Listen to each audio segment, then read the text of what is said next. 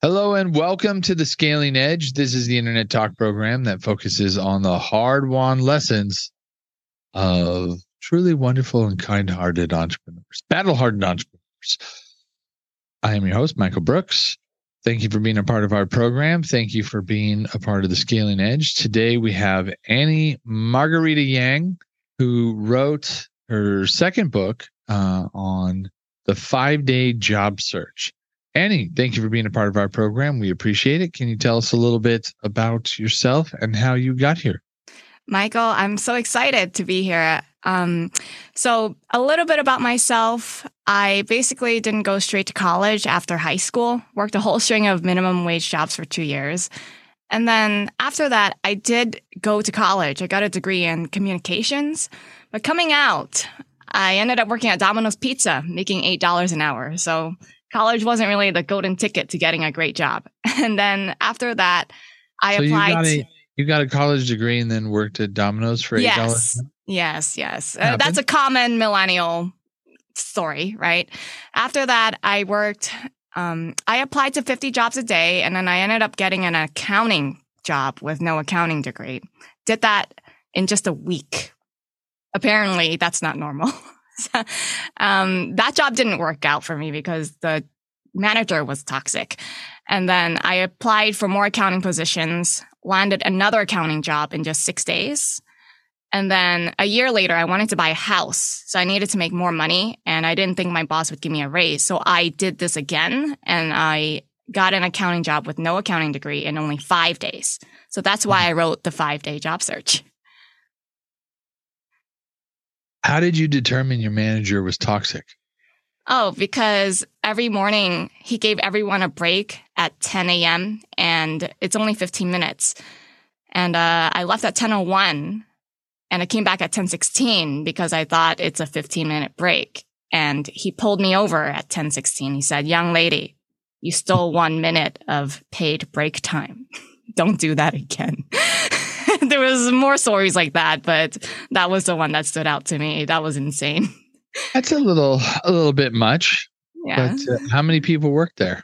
20. I mean, this is an accounting person. That's what they do. They account for everything. Like, that's part of an accounting. How much? And look, Ed, we got a little chance to talk before the show. You're, I would say, an expert on culture. You've read over 20 books on remote work culture. How much of that is part of the culture of being rigorous with accounting? What do you mean by being rigorous with accounting? I mean, this job wasn't an accounting. It wasn't for an accounting firm. He ran a jewelry manufacturing company. So I was the only accountant on staff. Like, everyone else was working with their hands, making jewelry and things like that. So that's a bit much for a jewelry company. Yeah, I think so. I just don't know how you get the word toxic. It's just more of that's weird. That just word gets thrown around a lot when it's like, it's not really my vibe. Well, but, when a manager flips out, like, I printed out something on a piece of paper. He flipped out. I printed something on a piece of paper in color. And he flipped out. He said, you can't print in color. Well, I didn't know the rule. He didn't explain that to me. He only flipped out after I printed in color. One time I printed out on a new sheet of paper and he flipped out again. And he was like, "You're supposed to print out on an old sheet of paper that's already used because this is not an important document that you're printing. So I want you to print on the back of it." And then I was like, I didn't know this rule either. Like, he didn't explain this to me, his expectations of how I needed to do things before I did them. He just flipped out after I did it, So I consider that toxic, Probably. It took me a long time of working in those type of environments. When I was growing up, we didn't really have the luxury of considering someone toxic. We just had to make money. And there wasn't a lot of jobs out there. It was like I started really working after the dot bomb boom, and there weren't many jobs. And I had a boss like that, and it wasn't the funnest thing in the world, but I learned a lot. What I learned most was not to let other people's emotions and energy affect me. And that was one of the biggest challenges that I had to overcome, is where I look at them and go, "Oh, okay. Yeah, thank you. I'm sorry about that. I'll take care of that in the future. Have a great day." And I'll make sure not to be that 1 minute late. I won't do it again. And by the way, I left $1 on your table for that because I feel Like I should have been, like you bring things to the ridiculous back to the ridiculous. And it was, I had somebody job once. We had a products and a call center, and I called the call center to test. And I called the guy after. I said, "Hey, I found this error in our customer service and our sales process." And he's like, "You just cost me 80 cents.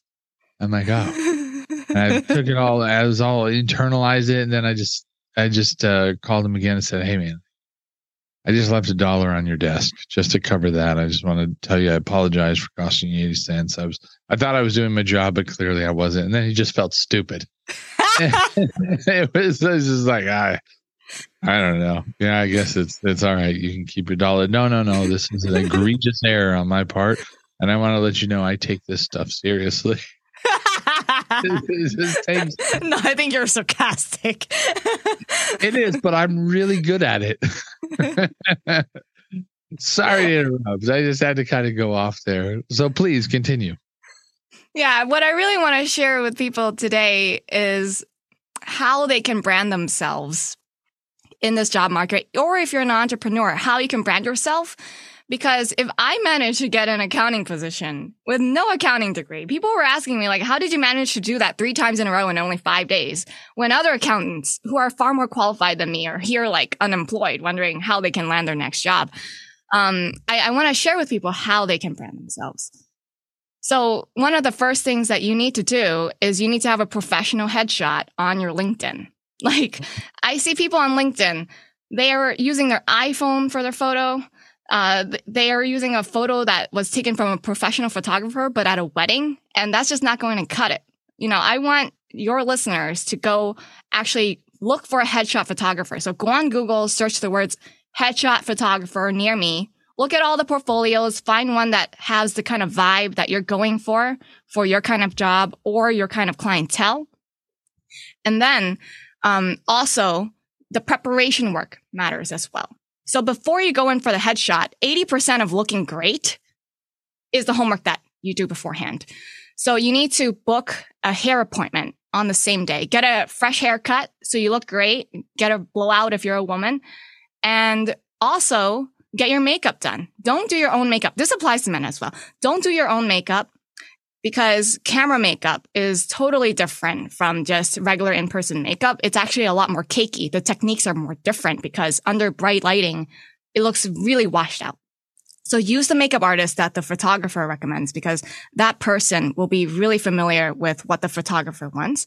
And also make sure there's no wrinkles in any of your outfits. So make sure you're ironing your outfits the day before and bring in several outfits so that you can take several different photos and choose the one that comes out looking the best.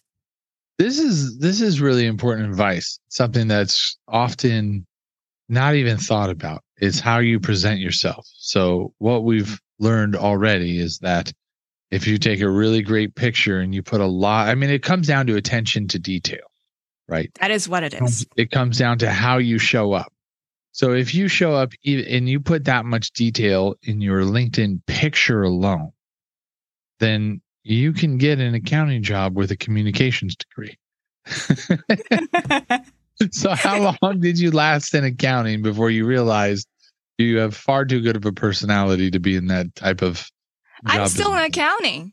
I'm actually still working the same full-time job from when I landed the last one in only 5 days. I'm still working for this guy, but I was also building my own accounting firm and getting clients. And then sometime back in November, I just got this strong feeling. I always follow my intuition. You got to write this next book. And then I was like, the next book? Okay, the next book is about how to land a job quickly because you know what? We're about to have these massive layoffs. And I just listened to this intuition. I wrote the book. And you know what? Ever since November, we have had massive layoffs. Facebook has had multiple rounds of layoffs since then. So has Google, Twitter, and not just tech companies, but healthcare companies as well, trucking. It's like all over now. I think anybody that is considering looking for a job or even building their online presence would be wise to hear your advice because I find those details to be so significant. And it's the difference between someone hiring you or looking at you or not, or just passing through. If you it's how you what you're saying is it's how you're showing up. It is always about how you show up. Because be prepared. Be prepared to be different. Be prepared to stand out because you're going to need it. It's about selling yourself. People need to be able to sell themselves. And I think what people forget is like they rely on just the fact they want their name, the name of their school to do the talking for them. And that's just not how it works. You know, you still have to learn how to sell yourself, your own ideas to your employer, to your clients. Not anymore. What? Not anymore. It used to. It used to be very significant, and it used to be a title on a resume, right? You went to this school on a resume, and this was your options. But that's just not how the world works anymore. Yes. I thought you meant not anymore. You don't need to learn how to sell yourself. No. I was like, what? No, I'm sorry. No, having a school name on a resume doesn't do it anymore. Nobody says, wow, this guy's almost graduated from Chico State. He must be one of the greatest minds in the country, right? I'm never going to get that. I did attend Chico State, but I did not finish Chico State. It's largely known as a party school, but it really does have people that are very bright in their own field. They're some of the best salespeople in the world come out of there. But that's not it. If you're not showing up and representing that you're one of the best salespeople in the world, it doesn't matter how much you were able to drink at Chico State, and how social you were. People are going to look at you and just pass you over and look for the next person that put that care into their profile and put that care into their persona, because that not just elevates yourself. What that does to somebody looking to hire you is they know it's going to elevate their organization to have you there. So there's a different value that you bring, not just, hey, look at how detailed oriented this person is.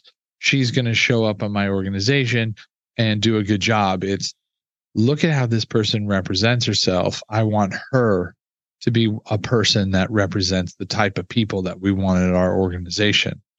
I want to add to what you're saying there. Please do. Because you said it's about how you represent yourself and look at how she represents herself, I want that to represent my company. I think with the way people are these days, it's so politically correct. It's like, hey, guys, I know the whole gender thing and then dressing up how you want, any way you want. You still need to dress professional. I don't care like what your personal values are in this case, but professional is professional. And showing up in the workplace, you represent the company you're working for. And you want to look the part. You want to look for the part of your next job, your dream job, or the next thing you're doing in your career for your entrepreneurial pursuits, right? Because people want to introduce you to other people. Like if you're so good at what you're doing, people want to connect you to other people who would benefit from meeting you, right? But if you're not looking the part, and if you don't like look amazing, speak amazing, you're not helping them make that connection. Because if you look good, you make that person look good as well.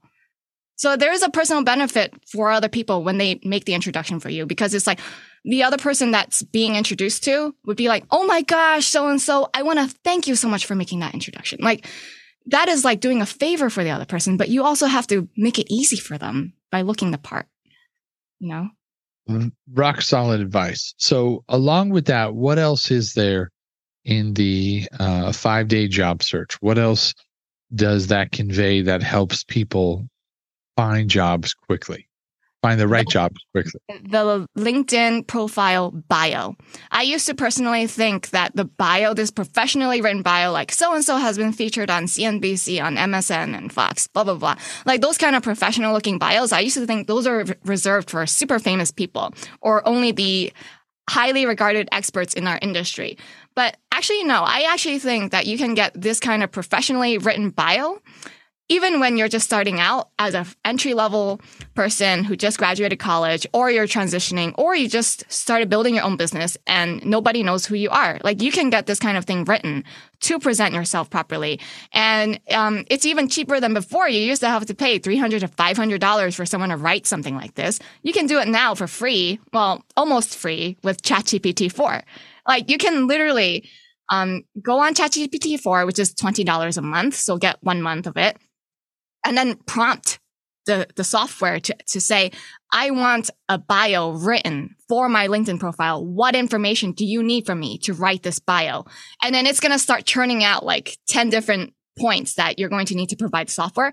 And then just feed back the software those 10 things that it's asking for. If you can't do all 10, you can just say NA for point number 6 or NA for point number 9, right? Just feed it back in and it will churn out a bio that's already good enough, I think. It just needs a little tweaking.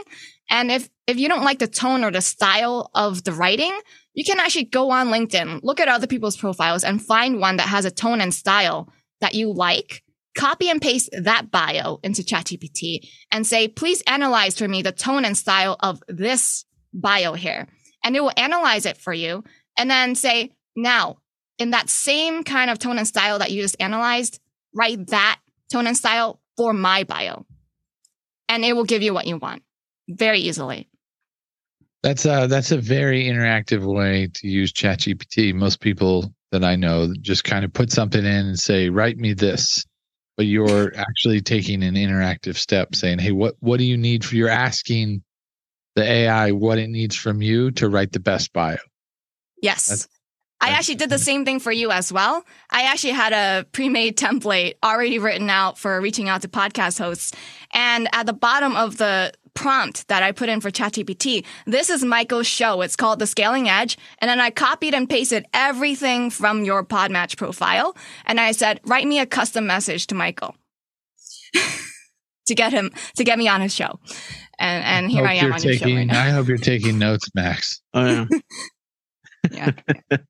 I think you guys have learned something new that no one else has told you yet. Immediately call your makeup artist and get some decent pictures going. I will. All right. See, Max is already starting on this advice. That's really cool. So what are you doing now? What are you doing with your book? How are you helping people? I am promoting this book. I'm going on a whole podcast and media tour. I'm already booked on 60. I plan to go on 500 over the next 12 months. So, I think I'm going to go on to sell millions of this book because of the way things are going. And, I'm not going to stop selling and promoting it until it sells millions. So I'm just going to keep on going. Go big or go home. That's my motto. Well, I love it. And your first book sold 2,000 copies? Yes, that's right. 1,001 Ways to Save Money sold 2,000 copies through only my YouTube video. So I think if I actually put in the effort to market this second book, there's no brainer that it's going to sell a lot. Well, I can tell you've given some really good information, and I think it's worth reading. I do think it's more than just a job search. It's really how you're presenting yourself. It's a client search. It really is it sounds like it's very much like a digital persona amplifier. Yeah. Right? So it's really about putting your best foot forward and how to do that. How to build your digital reputation and put your digital footprint and digital persona forward in the best possible way possible you can. So how do people find you? How do they get a hold of this great information? They can get a hold of this on AnnieYangFinancial.com. For a limited time only, I'm going to give your listeners a special offer, 10% off discount on a signed paperback copy of The 5-Day Job Search. So if they go on AnnieYangFinancial.com, they add the book to the shopping cart. Upon checkout, they can use the coupon code SCALE, SCALE. They could also find me on social media. The main platform I use is YouTube, so they can search for Annie Margarita Yang. And starting last week, I also just got on TikTok. So follow me on TikTok. Username is Annie Yang Financial. That should be another 2,000 books just from TikTok. Hopefully. It seems like it's far easier to grow on TikTok than YouTube. I've tried it out. Yeah. Really? Yeah. How so? How is it so much easier? I don't know. know, because like I just post this little short. I have like I started with only 8 followers who are all my friends. And then TikTok's algorithm just starts like feeding the video to other people. I mean, how do I get 250 people to view the video over 24 hours versus on YouTube? I think if you start out with only 8 subscribers on YouTube, clearly you're not going to have 250 views within the first 24 hours. There's something with the algorithm that's like spreading the video around up to 250, you know? Or it could be the makeup artist. You never know. Who knows?